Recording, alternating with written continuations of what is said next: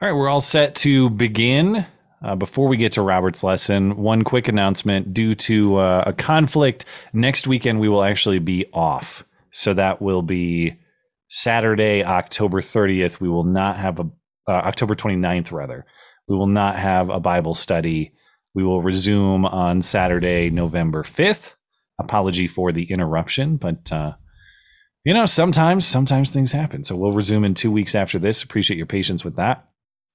That is the only major announcements that I have, but I should get in the habit, as I have been, of reminding everyone that if you'd like to get in touch with Robert or get in touch with me, you can do that through the Bible study page of the website. There is a contact form to do that. And of course, if you miss any part of the lesson while we're live, you can listen back to the show, or to the lesson, rather, to the discussion, to the study after the fact. As well, through the Bible study page of the website. Just reminding everyone of those resources. Those are the only things that I have to say. So without further ado, Robert has another lesson for us. All right. Hello, everyone. As usual, I have a recording of the scripture that we're about to read. And today we are going to finish chapter 12. Now my soul is greatly distressed. And what should I say? Father, deliver me from this hour? No, but for this very reason I have come to this hour. Father, glorify your name. Then a voice came from heaven. I have glorified it, and I will glorify it again. The crowd that stood there and heard the voice said that it had thundered. Others said that an angel had spoken to him. Jesus said, This voice has not come for my benefit, but for yours. Now is the judgment of this world. Now the ruler of this world will be driven out. And I, when I am lifted up from the earth, will draw all people to myself. Now he said this to indicate clearly what kind of death he was going to die. Then the crowd responded, We have heard from the law that the Christ will remain forever.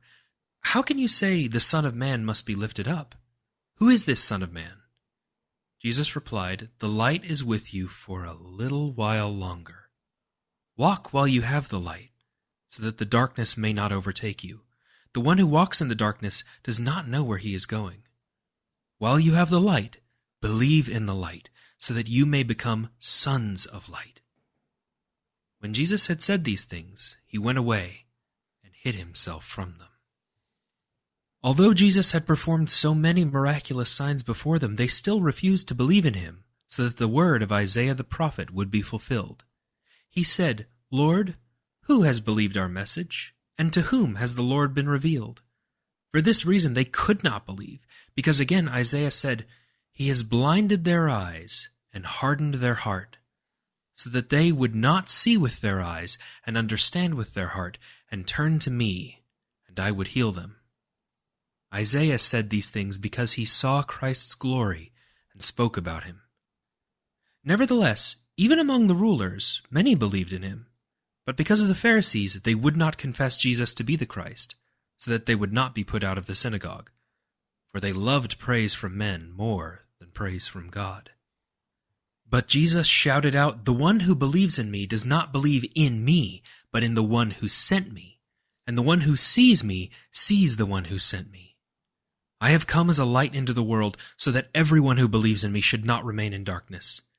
If anyone hears my words and does not obey them, I do not judge him. For I have not come to judge the world, but to save the world. The one who rejects me and does not accept my words has a judge. The word I have spoken will judge him at the last day. For I have not spoken from my own authority, but the Father himself, who sent me, has commanded me what I should say and what I should speak. And I know that his commandment is eternal life. Thus the things I say just as the Father has told me. The Gospel of John, chapter 12. And I just noticed it on the blog. I included some of the text from chapter 13 because at first I intended to cover it. So forgive me, I will stealth edit that later. But let's get to the main themes of what we read today. We begin with being told that Jesus is greatly distressed, or the other way to translate that word would be to say troubled. Now, I think, and you guys may disagree, and you might let me know later, but I think that this is actually kind of shocking that the Bible would say this, that Jesus is distressed. Now, why do I say that? Because of course, Jesus will be crucified he will be killed in an awful way. So we understand the distress from that standpoint. But just for a second, consider if we were writing kind of the classic Greek story of a hero, something like that, right?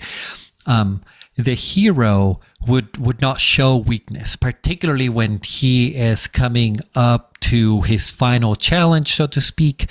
The hero would remain defiant and would not complain.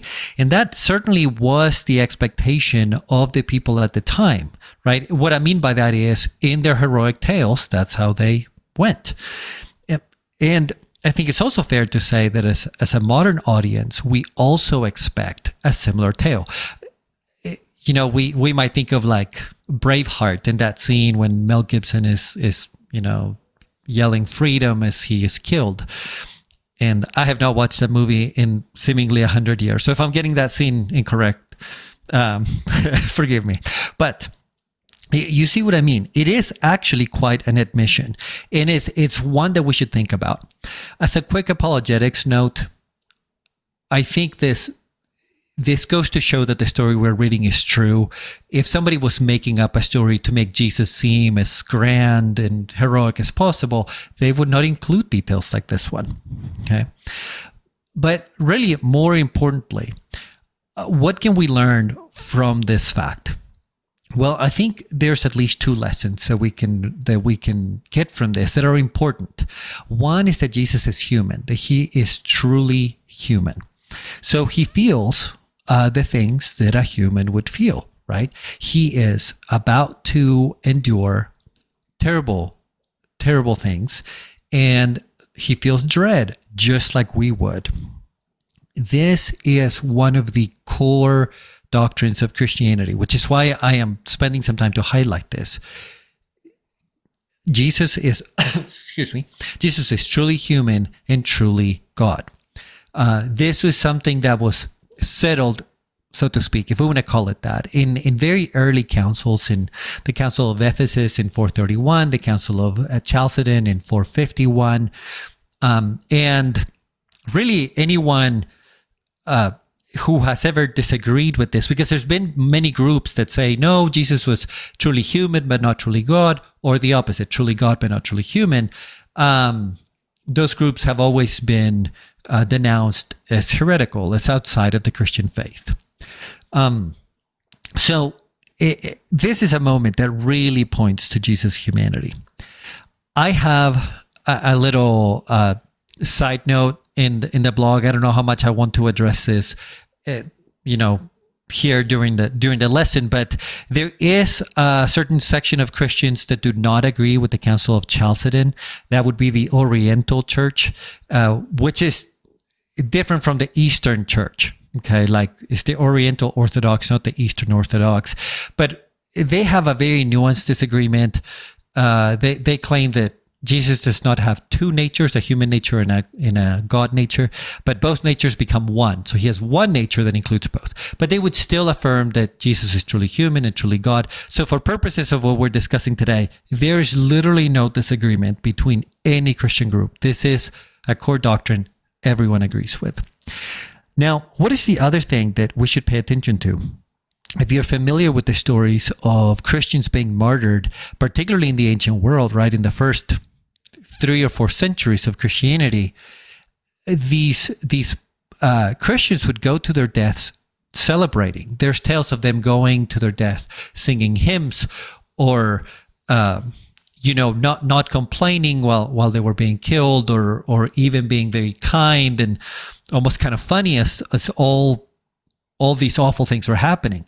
So the question kind of arises, well, why couldn't Jesus be like that? And I do feel slightly disrespectful just asking it that way, but I think it's a question worth asking. And I think the answer to that is that Jesus was not only headed towards a gruesome death in a physical sense. But Jesus was about to pay a very heavy price, the ultimate price, the eschatological price for all of sin. And this particular punishment, that spiritual punishment, is something that no Christian martyr endured. No one before Jesus, no one after. No one carried that burden. So Jesus is carrying a burden like no one else ever did or has since then. Then the people hear the voice of God, right? And they say it sounds like thunder. Some think it might be an angel. And the fact that the voice of God sounds like thunder is actually an important throwback to Exodus. We have discussed Exodus many times in this Bible study, so I don't really have to go into detail, but think of the time when the Jews received the law from God on Mount Sinai. Okay, so God is meeting with the Israelites for the first time as a nation. God had already spoken to several people in the Bible at that point, but as a nation, God is making a covenant with them. This is the time when they kind of solidify as the people of God. And the voice of God sounds like thunder. And actually, the people are so scared that they tell Moses, we don't want to hear it. We don't want to hear the voice of God. You speak to God, and then you tell us what he said. We are too afraid. Okay, which it's actually kind of a running joke, if we want to call it that, in the Gospel of John. I have not pointed it out before this point because, there's only so much that I can talk about.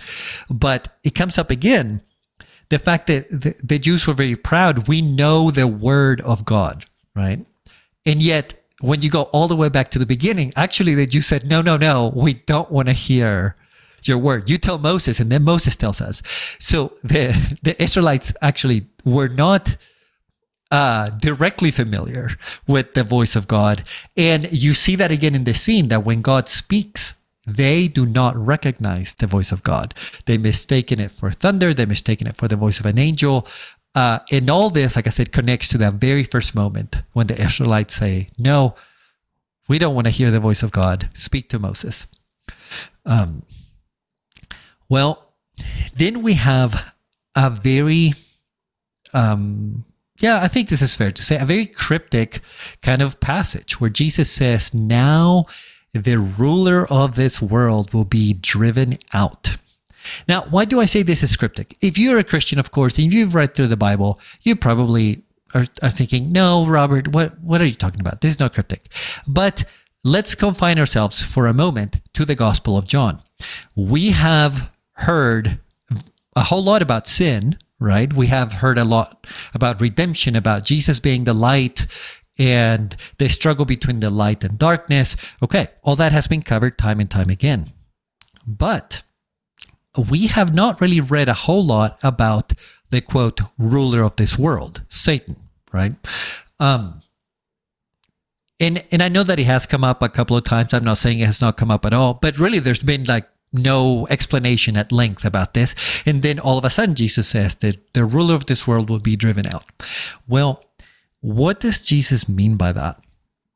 It's actually kind of hard to put it all together, what the Bible has to say about this. So I'm going to do the best job that I can, and I'm going to leave some things unanswered. I'm sure that people can interact later, and maybe we can hash this out.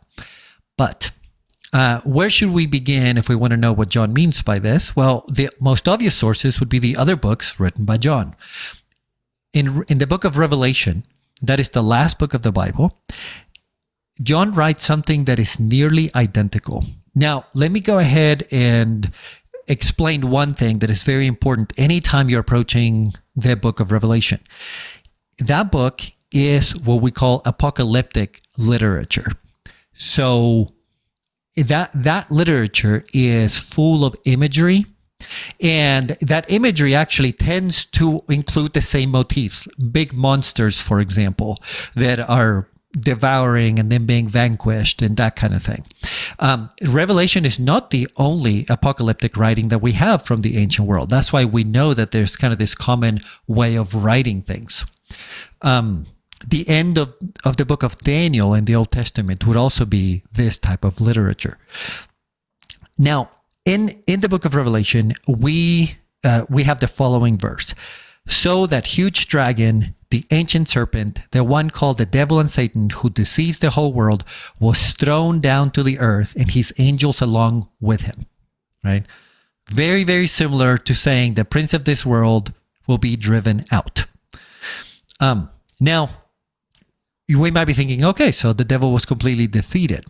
But let's go to the letter of 1 John. This is one of the letters that John wrote. Is not part of the gospel. It's a different writing, and it's later in the New Testament.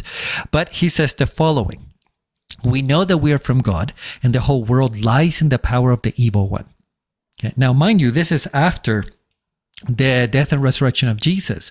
And John is still saying the whole world lies in the power of the evil one. Well, then, in a sense, what gives, right? How do we put this together? And there's a couple of possibilities. You could look at this like Satan is driven out, but not yet. He's driven out in the future, at the very end of the story, in the end times. And so this is a proleptic reference. Like Jesus is speaking of something that will happen much, much later. The other option, of course, is that Satan has been driven out in principle, but in practice, this is still playing out.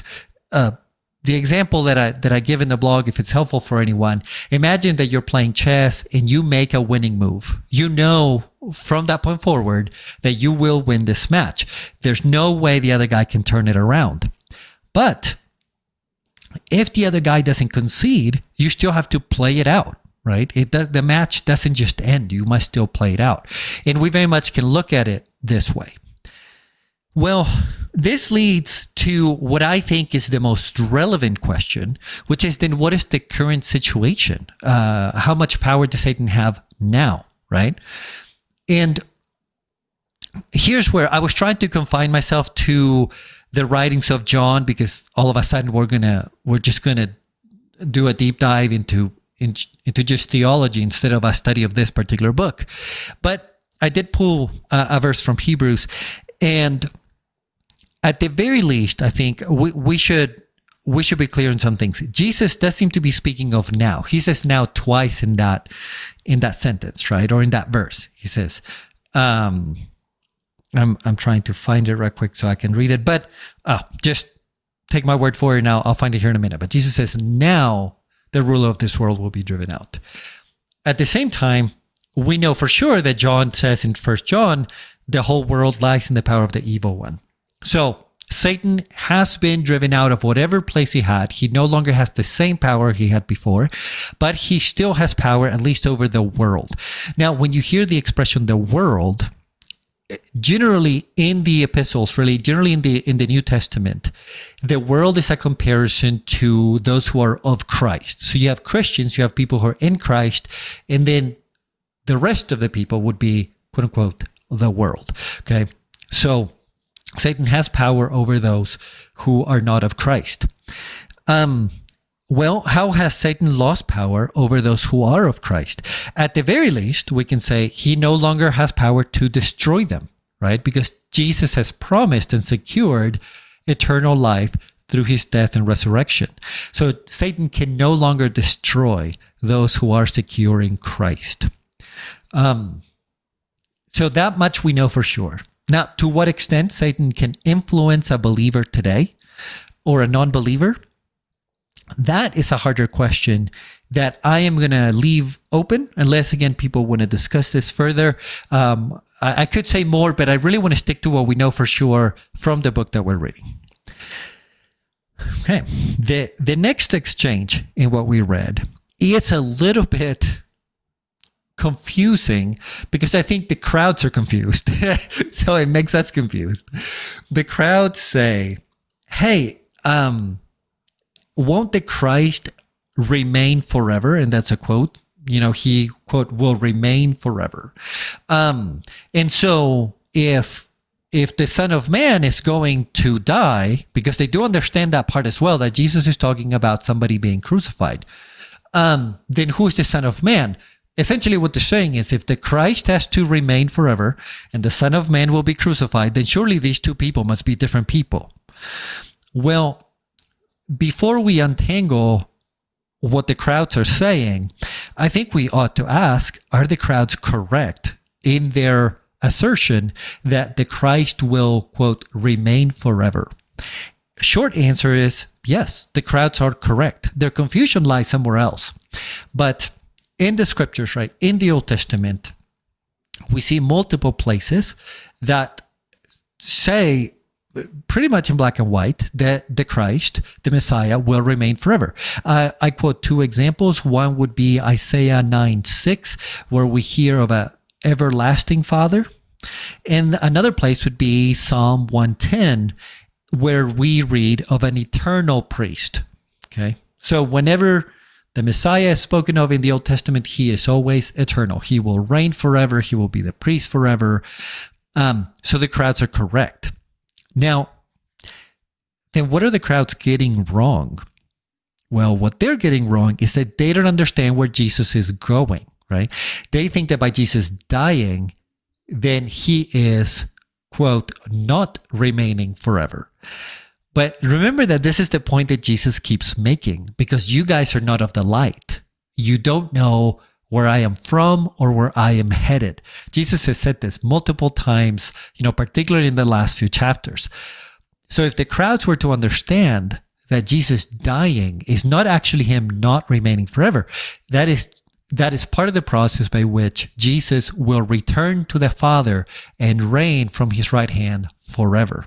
Okay? So that is the confusion that they are making. And for that reason, Jesus responds with the same message that he has been giving. Hey, I am the light, partake in the light. And I'm paraphrasing just this whole idea that if you are in the light, you would understand where I am from and where I am going. The crowds do not. Okay.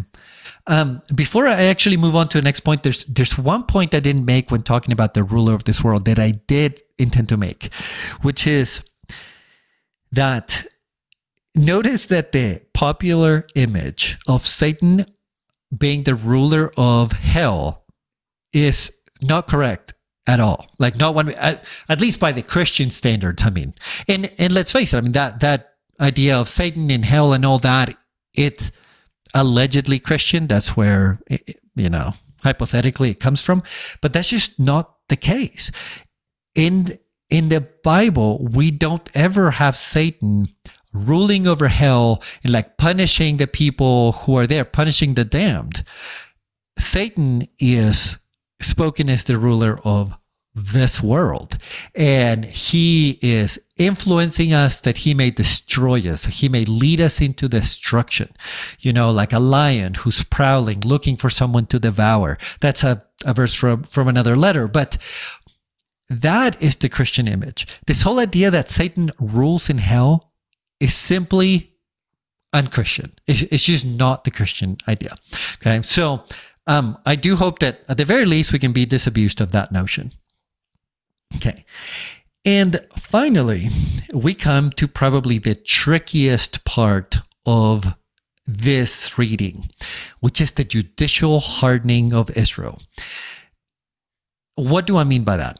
John deals with a very difficult question. John deals with the question of, mind you, Jesus is the Jewish Messiah, right? Now, he is the Messiah to the world as well, but he is the Jewish Messiah. And Jesus did a number of miracles.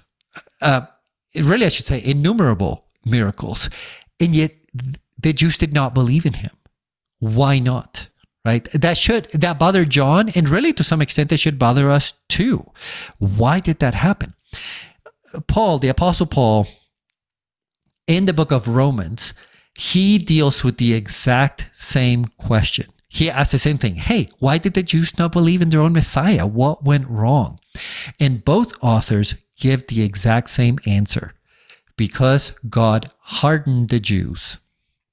Now, that I bet makes many of us feel a little bit uncomfortable. So let's explore that idea. Now, John makes reference to two prophecies, right? John says God hardened them such that the following prophecies may be fulfilled. And he cites from Isaiah 53, and then he cites from Isaiah 6, I believe it was. Yes. Now, Isaiah 53 is a key prophecy to the following several chapters that we're going to read. So I do want to read that in its entirety, but I won't just yet because I don't want to miss the point that I'm making. I will return to it.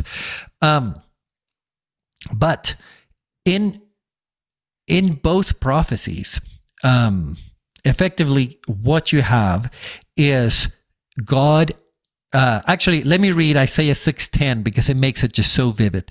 It says, "Make the hearts of these people calloused, make their ears deaf and their eyes blind. Otherwise, they might see with their eyes and hear with their ears. Their hearts might understand and they might repent and be healed." Okay. Again, this seems hard to understand. I'll put it that way. That God would harden the Jews so that they would not understand. Now, so let's deal with this idea of hardening and see what we can learn from it. Well, number one, when we read those prophecies and when we read Paul in Romans, one of the things that we gather right away is that God has a purpose. In this case, the purpose was that Christ would be crucified, right? That he would be killed so that he would atone for the sins of all, and that the message, that the gospel, the good news would go out to the Gentiles. So the Jews had to reject Christ such that the message then, well, first of all, again, the crucifixion might happen and then this message would spread everywhere. So there is a purpose. Now, even if we understand that, okay, so there's a good reason for this, this just leads to more hard questions. Is it fair? Is it fair that God would do this? Would God do this to anyone, right? I want to address those questions to the best of my abilities. This idea of hardening is actually all over the Bible. We see it very early on in the Old Testament, and we see it all the way, through Romans in the New Testament. And it comes up with foreign nations, meaning not the Israelite nation, and sometimes it comes up with Israel itself. The kind of the go-to example, and I'm gonna mention this one because in this discussion, you can't avoid this example, would be Pharaoh in the Old Testament. So remember, the Egyptians had enslaved the Israelites, and God will deliver them. And this is like the miracle, right? The miracle that in the Old Testament, the Israelites keep going back to, in the sense that they will say, God is the God who delivered us from the Egyptians. That is the main credential. That is the main thing that they can think about, that they can always hold as their guiding star. Well, when God tells Moses, hey, go free the Israelites, God says, when you go back to Egypt, see that you do before Pharaoh all the wonders I have put under your control, but I will harden his heart and he will not let the people go. Then there's a subsequent dialogue where God pretty much repeats himself, but then he actually adds the purpose. He says, again, I will multiply my signs and my wonders, but Pharaoh will not listen to you. Listen to you because I will harden his heart. And he says, I will reach into Egypt and bring out my regiments, my people, the Israelites, from the land of Egypt with great acts of judgment. Then the Egyptians will know that I am the Lord when I extend my hand over Egypt and bring the Israelites out from among them. Okay, so this whole conflict with the Egyptians will play out in such a way that it will be clear that God is who he says he is. It will be clear to the Egyptians. It will be clear to the Israelites, and the Israelites will be delivered. Okay, so again, you see that idea of purpose. Now, after that, we see a sort of progression as the plagues are unleashed on Egypt. At first, Pharaoh's heart is just described as being hard. Okay, then it is described as remaining hard. Then, as Pharaoh hardening his own heart, and eventually as God hardening his heart. Okay, that is the progression. It is hard, it remains hard, Pharaoh hardens his own heart, and then finally God hardens his heart. Well, so with that story in mind, let's actually address the two questions that I raised. First of all, is it fair that God would do this? And the answer actually that we get in Romans, we don't really see this answer in John, but I think it's fair to go ahead and pull this text in just to kind of have a comprehensive understanding. Paul pretty much says, hey, what right does the clay have to say to the potter what the potter ought to do with the clay? Essentially, you're a human being. You have no right to question what God is doing. Okay. It's kind of a harsh answer, but it doesn't make it any less true. Now, does this mean that God then is like capricious, or he just, he does things arbitrarily without any rhyme or reason or without any justice? And that's not the case. And I think sometimes we forget this, that God is perfectly good. So whatever God does, whether we understand it or not, he does in perfect goodness. So the response that Paul gives is by no means God can do whatever, whether good or evil, and you can say nothing. No, God is perfectly good, and so he will act in his perfect goodness. And whether we understand it or not, that's just besides the point. Okay? So that's the answer to that question. Now, would God harden somebody's heart who, quote, doesn't deserve it? And now, I phrase that kind of carelessly, but on purpose. I don't mean this. I don't mean deserve it in the sense that, somebody who's perfectly righteous and all of a sudden is like punished by God. No, because we know that nobody's perfectly righteous other than Christ. But what I mean is, would God say, take somebody who who really means good, who's trying to do the right thing, and would God say, turn him to evil and then firm his resolve in evil? Okay, would God do that? Well, let's go back to Paul's source material, which would be Jeremiah, right? When Paul speaks in Romans, he's actually referencing the book of Jeremiah. And I'm going to read this, and then we'll be able to pull kind of a conclusion from this. This is from Jeremiah chapter 18. It says, the Lord said to Jeremiah, go down at once to the potter's house. I will speak to you further there. So I went down to the potter's house and found him working at his wheel. Now and then there would be something wrong with the pot he was molding from the clay with his hands. So he would rework the clay into another kind of pot as he saw fit. Then the Lord's message came to me. I, the Lord, say, O nation of Israel, can I not deal with you as this potter deals with the clay? In my hands, you, O nation of Israel, are just like the clay in this potter's hand. There are times, Jeremiah, when I threaten to uproot, tear down, and destroy a nation or kingdom. But if that nation I threaten stops doing wrong, I will cancel the destruction I intended to do to it. And there are times when I promise to build up and establish a nation or kingdom. But if that nation does what displeases me and does not obey me, then I will cancel the good I promised to do to it. So now tell the people of Judah and the citizens of Jerusalem, the Lord says, I am preparing to bring disaster on you. I am making plans to punish you. So every one of you, stop the evil things you have been doing, correct the way you have been living, and do what is right. Well, so notice what we see in Jeremiah. God certainly may harden somebody, but it is in line with the evil things that person or nation was already doing. Okay. Now, this really is kind of a terrifying idea, in my opinion, because we always assume that we have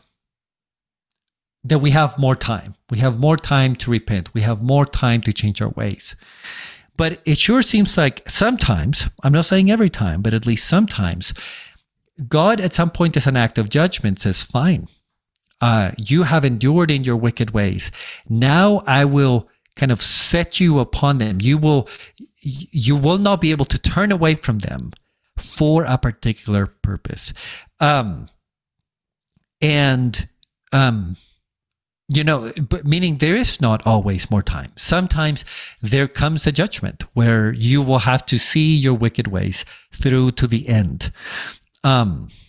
So, like I said, it's kind of a terrifying thing to think about. Now, I want to add one last note on this to kind of bring balance to this idea, which is when we see the idea of hardening, normally this comes up, actually, to my knowledge, exclusively. But if somebody knows a passage that I'm not thinking of, let me know. It comes up exclusively, to my knowledge, in the context of these big events that are that deal with entire nations. Like, sure, Pharaoh's heart was hardened, but that changed the whole dynamic between the Israelites and the Egyptian nation. Or in the chapter that we're reading today, we see how by hardening Israel's heart, like the people of the Jews' hearts, then this completely changes how the gospel is distributed out to the non-Jews, right? But with that in mind, am I saying, oh, well, then God will only harden hearts when it has to do with these big events? I'm not really saying that either. Like I said, I just wanted to point out that is when we see this kind of thing. But I think we pretty much see this with people as well. There is a verse out of Romans chapter 1 where God is saying, hey, you guys have done all these wicked things. I'm going to summarize it like that. If you want to see what I'm quoting, you can go to the blog. But it ends in the following way. Therefore, God gave them over in the desires of their hearts to impurity, to dishonor their bodies among themselves. Again, therefore, God gave them over in the desires of their hearts, right? That, if it's not the same idea, then it's extremely close. That fine, there comes a point where God's wrath may come upon you and say, this is the way you want to go. Fine. Then you are given over to those ways. And that is really what's described in Romans 1 as God's wrath. It's very different, I think, from what we normally would think of as God's wrath. God's wrath is telling you, fine, have it your way. And Matt, I don't know if you want to announce questions, and then I have a couple of really short things to say, and I will be done. Sure. As usual, everybody, if you have a question, point of discussion, anything you'd like to talk about, just type the word question in the chat. Just the word question will suffice, and I will bring you in momentarily. Okay. Really, the last thing I want to cover is this idea that some of the leaders believed Jesus, but they would not say it. Why? Well, we're really giving kind of a practical reason and then a more spiritual or moral reason. The practical reason is they would be kicked out of the synagogue, right? They would be what we might call nowadays excommunicated. And as I've said previously, if you are excommunicated from the synagogue, you're really being excommunicated from the community. You are an outcast. But then for the more important reason, the spiritual reason or moral reason, for they loved praise from men more than praise from God. Okay. Now, why do I want to point this out? This is actually a teaching that comes up quite a bit in the Gospels, not so much in the Gospel of John, but this is a clear example of it, which is that the rich and well-to-do, those with power, those in high places, they actually have a harder time coming to Jesus than those who are poor. Consider the following sayings of Jesus. He says, "Again I say, it is easier for a camel to go through the eye of a needle than for a rich person to enter into the kingdom of God." Or the following saying, "Blessed are you who are poor, for the kingdom of God belongs to you." There is this theme of a great reversal, where it is the rich and powerful who now are, in a sense, accursed, that they have a higher burden to come to Christ because it will cost them more. They have more reputation to give up. They have more money to lose than a poor person does, right? A poor person has very little to lose. They say, fine, I have nothing in this life. Then I will put my trust in Jesus for the next life. And this was very counterintuitive to their culture at the time. They assumed that the rich people were blessed by God. They were like chosen by God in the sense of being particularly blessed and exalted. And so, again, in the other Gospels, the Jews react by saying, well, if the rich can't make it to heaven, then How can anyone, right? Essentially, if the blessed cannot make it to heaven, how can anyone? And there is this great reversal. And again, we see it here in John. It's very consistent with the other gospels. And the last part of what we read today is what many consider a summary speech, where Jesus pretty much summarizes what he has been teaching throughout. And I have nothing to add, not because that speech from verses 44 through 50, not because it's not important in any way, of course not, but we've discussed all of these things before. So I'm just going to read it, and then I will open this up for questions or comments. It says, "But Jesus shouted out, 'The one who believes in me does not believe in me, but in the one who sent me.'" Right? We have seen that very much before. "And the one who sees me sees the one who sent me." Remember, him and the Father are one, right? "I have come as light into the world so that everyone who believes in me should not remain in darkness." We literally saw this in John 1. We said he is the Word. He was God, he was with God, and he was the light to the world. Okay, "If anyone hears my words and does not obey them, I do not judge him, for I have come to judge the world. For I have not come to judge the world, but to save the world. The one who rejects me and does not accept my words has a judge, the words I have spoken." We've also discussed this before. Jesus comes to the earth to save us, to give himself as a ransom for many. But he also becomes kind of the dividing line. Those who accept him will be saved. Those who reject him will be damned. And that final judgment will happen at another time, not while Jesus is on earth. Finally, "For I have not spoken from my own authority, but the Father himself who sent me has commanded me what I should say and what I should speak. And I know that his commandment is eternal life." We've discussed eternal life before. "Thus the things I say just as the Father has told me." Okay. And with that, I will open it up to questions or comments. Sure. I'm going to let Chris chime in first. I have a couple thoughts or points of interest that I might want to discuss, but we'll see what Chris has, and maybe he'll hit on one of my points, and that will help me eliminate which one I want to help me make my selection of what I want to talk about. Chris, are you there? Yeah. Can you hear me? Yes, sir. Yeah. Thanks, guys. And Robert, thanks again for the opportunity, and thanks you for your preparation. I really especially enjoyed your discussion about the hardening of the heart and the time you spent developing that idea. I have a sort of a metaphor that helps me with this, and I'm kind of curious as to your thoughts about it. So if imagine I had a clay brick, that's moist, it was just made. So I set it out in the sun, and I have a stick of butter, and I set that out in the sun. Well, the sun, the way we would say it is the sun hardened that brick, but it melted that butter. And it's the same sun doing the same thing. It's the material is what made the difference. And I think that's kind of how, at least in my mind, I think about it. The God absolutely, he knew Pharaoh's heart. He knew what Pharaoh would do. He knew it would harden. And he's like, I'm going to do it. I'm going to give him the stimuli. I'm going to goad him with these plagues one at a time, and he's going to do what I know he's going to do, and it's going to accomplish my purpose. But anyway, I'm just curious if you sort of agree with that. Yeah, I mean, largely I do. The one thing that I would say, and please respond here if you don't. If you disagree with me, but I think that there does come a point where maybe theoretically the person could turn their ways, but there comes a point where God kind of intervenes and says, "No, now I'm going to kind of shackle you to this resolve that you had," and so there comes a point where it's not about the material, right? Like it's about God really doing this very much on purpose.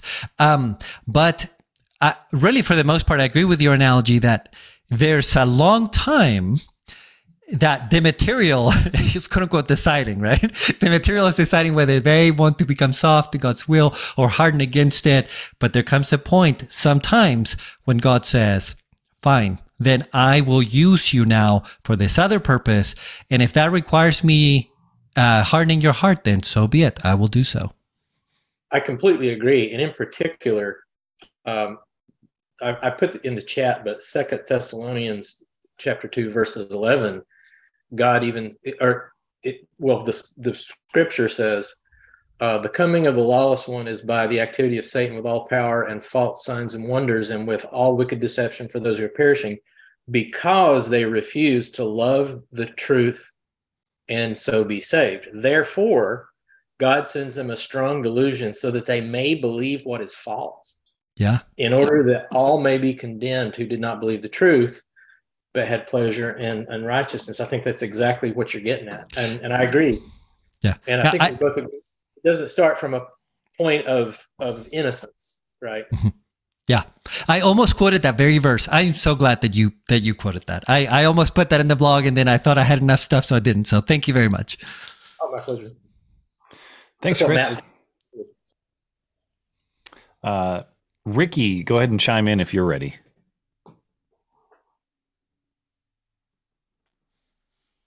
You there, Ricky? Hello. I think I got you now. You there? Yeah. Go for it. So, Robert, thanks for the study. Question that I wanted to explore is that, as you said, that the Jews, they had in their mind that they are looking for a Messiah who's going to come, a king-like figure, and he's going to reign. So why could they not accept that sufferings, like in the Old Testament, Isaiah 53 comes to mind, that Jesus is portrayed over there as the suffering servant.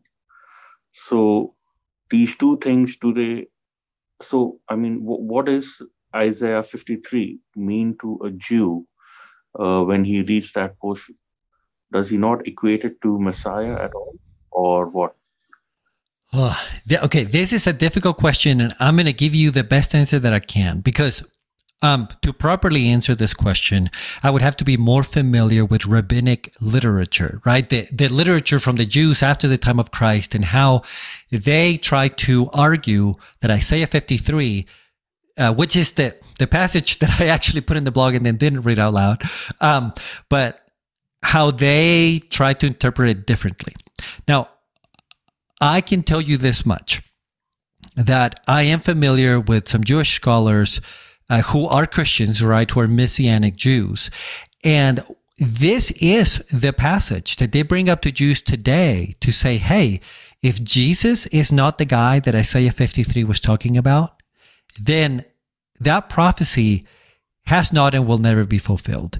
And it's actually a very persuasive argument. Now, I'm not saying that every Jew just instantly believes. That's certainly not what I'm saying. But it is used as one of the strongest apologetics today. So what I mean by that is, I do not think that Judaism has a good interpretation of Isaiah 53 apart from Christ. They just don't. Thanks, Ricky. If you have additional thoughts, go ahead and chime in. But for now, there you are, Ricky. Did you have anything you wanted to add? No. Then do they think that the person described in Isaiah 53 is a complete different person from the Messiah? That one, I'm not completely sure. Like I said, I would have to be more familiar with the rabbinic literature.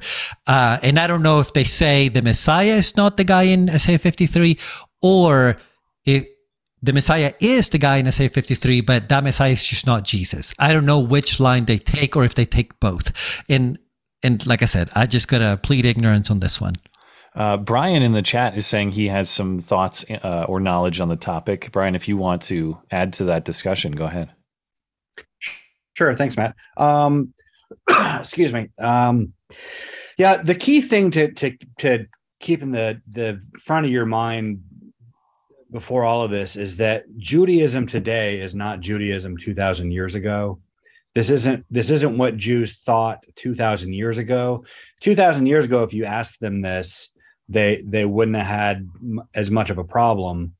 There were a lot of their interpretations now are a reaction to Christianity. Like they claim they reject the Trinity because it violates Jewish theology. That's wrong. Jewish theology 2,000 years ago was perfectly consistent with the Trinity. They changed their theology to distance it from Christianity. That's just an example, just to keep in mind. But if you ask a modern Jew about it, if they themselves are literate in the Talmud, they'll say that Isaiah 53 refers to Israel as a nation, and that the suffering servant songs in Isaiah refer to Israel as a nation. And that's plausible because it's partly true, because the Messiah is identical to Israel, like a king is the embodiment of the nation. Like you might remember Yul Brynner in the Ten Commandments saying, "I am Egypt." It's kind of the same concept, but also there's a legend that has developed since medieval Judaism that there are two messiahs. One will be Messiah ben David, who is the Messiah, who's the king who will reign forever and bring in the global paradise. But he has a forerunner, Messiah ben Joseph, and he's going to be the suffering servant who will die, and then at the hands of an evil king named Armilus, who's basically the Antichrist. Then when Messiah ben David emerges in glory, he'll raise Messiah ben Joseph from the dead. A lot of this, again, it's the rabbinical tradition responding to Christianity and trying to reinterpret prophecies that are clearly fulfilled in Jesus, but reinterpret them in a way that satisfies the text but doesn't lead to Jesus. So I hope that there's a lot more I could say about this, and I hope that answers your question. Oh, thank you, Brian. That was great. I was aware of some of those things, but I certainly could not have explained it so well. Glad to help. Thanks. Thanks, Brian. And thank you, Ricky. Appreciate it. R. Hamilton, go ahead and chime in if you're ready. Hello? Yes, sir. Go ahead. It goes back to when the Philistines were looking for the kingly person. One of the things is that, and this might just be my own thing, and that's why I'm not sure if this is a question or a statement. The body and the spirit, when they were looking for somebody who is kingly, they were looking for it in the body and not in the spirit. And this is kind of going metaphysical, would you count those as two different entities, as the body and spirit being separate from each other, or being wholly one entity? Are we speaking of Christ, or are we speaking of a regular person? This is of Christ, because he's supposed to be immortal in his flesh, but the God in his spirit. So would you count those as two separate entities? Is that easier to think about, or am I just confusing? Well, I think that we can certainly say that spirit and body are two separate things, right? Like in Christian anthropology, you really have three potential views, right? That people are just their body. That's called physicalism. Then that people are spirit and body. So they have two parts. And you also have a view that people have three parts: spirit, soul, and body. Okay. Now, that's a debate that goes way beyond what we're discussing today. Let's just stick with the one that there's two parts to a person, soul and body. Certainly those two are separate. Now, when it comes to Christ, there's all these theories. They will go something like his body is the body of a human, but his spirit is divine. I pretty much all those theories get into very dangerous ground. So I would not feel comfortable with making any distinction between like what part is human and what part is divine. I would just say Jesus is truly human, truly divine. But yeah, I certainly have no issues with saying the soul and the body are different parts. I think that's non-controversial. Does that help at all? I don't know if I missed the point of your question. Nope, that helps. Thank you. Mm-hmm.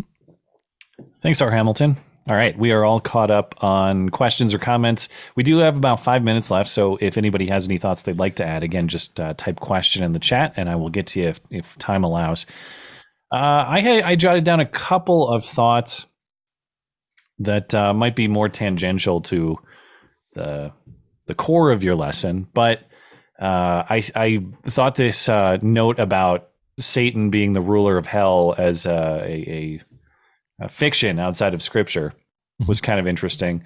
And, again, as someone who's new to all of this, new to Scripture, frankly, I didn't necessarily know that. So where does that concept come from? Is it literary? Is it some other cultural thing that just made up Satan as hell's ruler in that way? Well, yeah. I mean, honestly, this is just a later literary creation. I suspect we get a lot of this imagery from Dante's Inferno, but certainly this idea predates Dante. But let me just say, I bet that if you asked, 100 Christians, 98 out of 100 would be like, yeah, like Satan, he rules in hell. Like they're just as misinformed. And I'm not saying this to criticize Christians. I'm saying this popular idea is so pervasive that even people who have read the Bible, like, never just connect those dots. But where would somebody even get this idea out of the Bible? And the thing is that in the book of Revelation, this is the very last book in the New Testament, really the very last book in the Bible, period. Satan is cast in the lake of fire, which is called Gehenna in the Greek. Well, so that's where you get this fiery image of the devil being in a fiery place. Now, in that point in the story, when the devil is cast in Gehenna for punishment or destruction, it's certainly not a place that he's going to like rule it. So it's actually very, like, it just misses the whole point. When people say, oh, he rules in this fiery place. No, he doesn't. He never did and never will. That's just completely off. And speaking of misconceptions, toward the end, you mentioned some of Jesus's commentary on wealth and getting into rich people getting into heaven, and that the kingdom of God will belong to the poor. Those sorts of themes.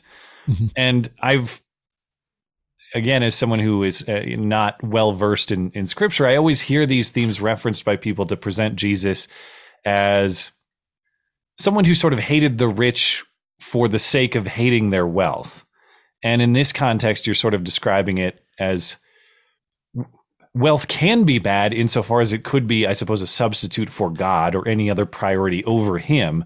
Mm-hmm. If you put wealth over godliness, then that's a problem. But it doesn't seem to me in your description here that it would be correct to say that Jesus hated wealth for wealth's sake. It's just that it was a misplaced priority. Am I understanding that correctly? Or absolutely. Absolutely right. And in fact, we see this in the early church, where there were many wealthy people who would act as patrons of the church, and they would receive them into their homes and all this stuff. And there was never an accusation of, oh, you guys are wealthy, so we don't want to associate with you guys, or anything like that. In fact, there's a story in Acts where this couple, they sell some land to donate the money to the church. And then they go to the church and they donate the money, but they lie about it. They say they're donating the whole thing when really they only donate part of it. And one of the apostles is like, are you telling the truth? Are you really donating everything? And they're like, yes. And they're struck dead. Now, the reason I tell this story is because the apostle actually tells them, this money was yours to do whatever you pleased. You didn't have to donate it all. That's not the problem. The problem is not that you kept some for yourself. The problem is that you lied. You came here and lied in front of the church to make yourself seem righteous. And it's, I think it's key to understand that, like, hey, the money's yours. You do whatever you want with it. And now you should be generous, right? You should do good things with it, but it's your money, and there's no problem with that. There's no problem with being wealthy unless it becomes your priority. The other way to put this is people always, or not always, sometimes people say money is the root of all evil, but really the quote is love of money is the root of all evil. Is that scriptural in its origin? Yes, it is. That That even is a word verse. scriptural? I don't know. Yeah, that is scriptural. It is. Okay. It is a verse in the Bible, and Okay. people always forget that part. It's love of money, not money. Key distinction. We are at the top of the hour, Brian. I saw you. I see in the chat saying you have maybe some more thoughts on I think the Satan topic there. So if you have some thoughts to offer, we can get those before we're finished up. Mm-hmm. Yeah, I'll just be real quick. I think it's less important to trace the origin of that specific belief about Satan. A lot of stuff has crept into Christianity from pagan mythology, including our ideas about the soul and the afterlife, and we've transferred some ideas about the god of the underworld to Satan. The real, like, if you look, the real thing that we should consider is what the Bible actually teaches. There's a verse in Ephesians where Paul talks about how our struggle is not against flesh and blood, but against the rulers, against the spiritual forces of darkness in the heavenly realms. So Satan and his fellow spiritual forces of darkness, they actually rule from heaven, or from the heavenly realms, which is just heaven. But anyway, there's a whole, if you tug on that string, if you look up the divine council worldview, there's this whole other side of the Bible that we tend to neglect that sheds a lot of light on that subject. Okay. Thanks for the thoughts, Brian. Appreciate it. Robert, did you have any more thoughts you'd like to add before we're finished up? No, I will say that Chris on the chat, he posted that verse. Let me just read that out loud and we will be done. This is from 1 Timothy 6:10. For the love of money is a root of all kinds of evils. It is through this craving that some have wandered away from the faith and pierced themselves with many pangs. Okay. Thank you for the reference, Chris. I appreciate it. All right, we'll finish up there. Appreciate everybody joining this evening. A quick reminder, again, we will be off next week. That is Saturday, October 29th. We will resume as usual on Saturday, November 5th. And then once more, if you have any questions or comments or just communication you'd like to offer or participate in, you can head on over to the Bible study page of the website and talk with Robert through that page, or you can get in touch with me as well. And if you missed any part of the lesson, you can listen back to the lesson audio on the Bible study page as well. You can find that on the homepage of the website, mattchristiansenmedia.com. Appreciate everybody, and have a great weekend and week off, and we will see you back here November 5th.